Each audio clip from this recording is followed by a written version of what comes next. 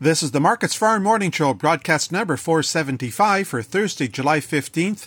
I'm Glenn Halleck.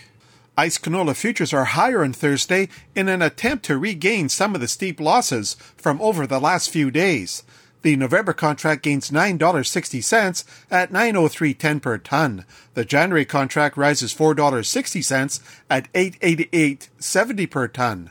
After a series of expansions to the daily limit, ICE is raising the regular limit from $30 to $50 per ton, effective today.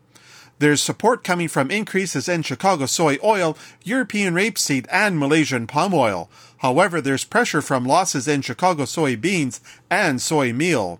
Temperatures across the prairies will push into the low to mid 30 degrees Celsius for the balance of the week. Any significant rainfall is most likely to be in the Peace River region.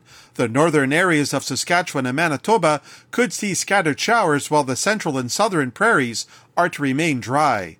The Canadian dollar turns lower, with the loonie at 79.7 U.S. cents compared to Wednesday's close of 80.02.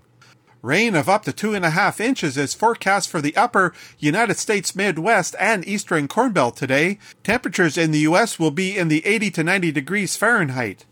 The U.S. Department of Agriculture issued its weekly export sales report this morning. For the week ending July 8th, wheat export sales climbed 46% at nearly 425,000 tons.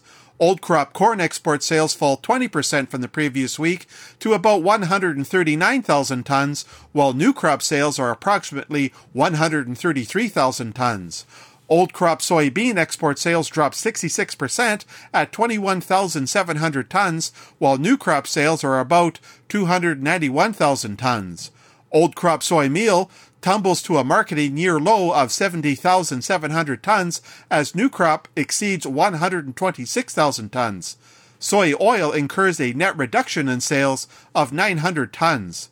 Rounding off prices at the Chicago Board of Trade, soybean futures are lower on Thursday. The November contract is down 2 cents at $13.81 per bushel. August soy oil rises almost 0.8 of a cent at 67 U.S. cents per pound.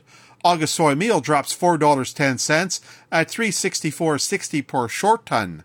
Corn futures are lower as well on Thursday. The September contract dips 2 cents at $566.50 per bushel. Chicago oats ease back, with the September contract down 3 cents at $4.32. Wheat futures are stronger on Thursday. Chicago September gains 13.5 cents at $6.67. Kansas City September is up 9 cents at $6.37.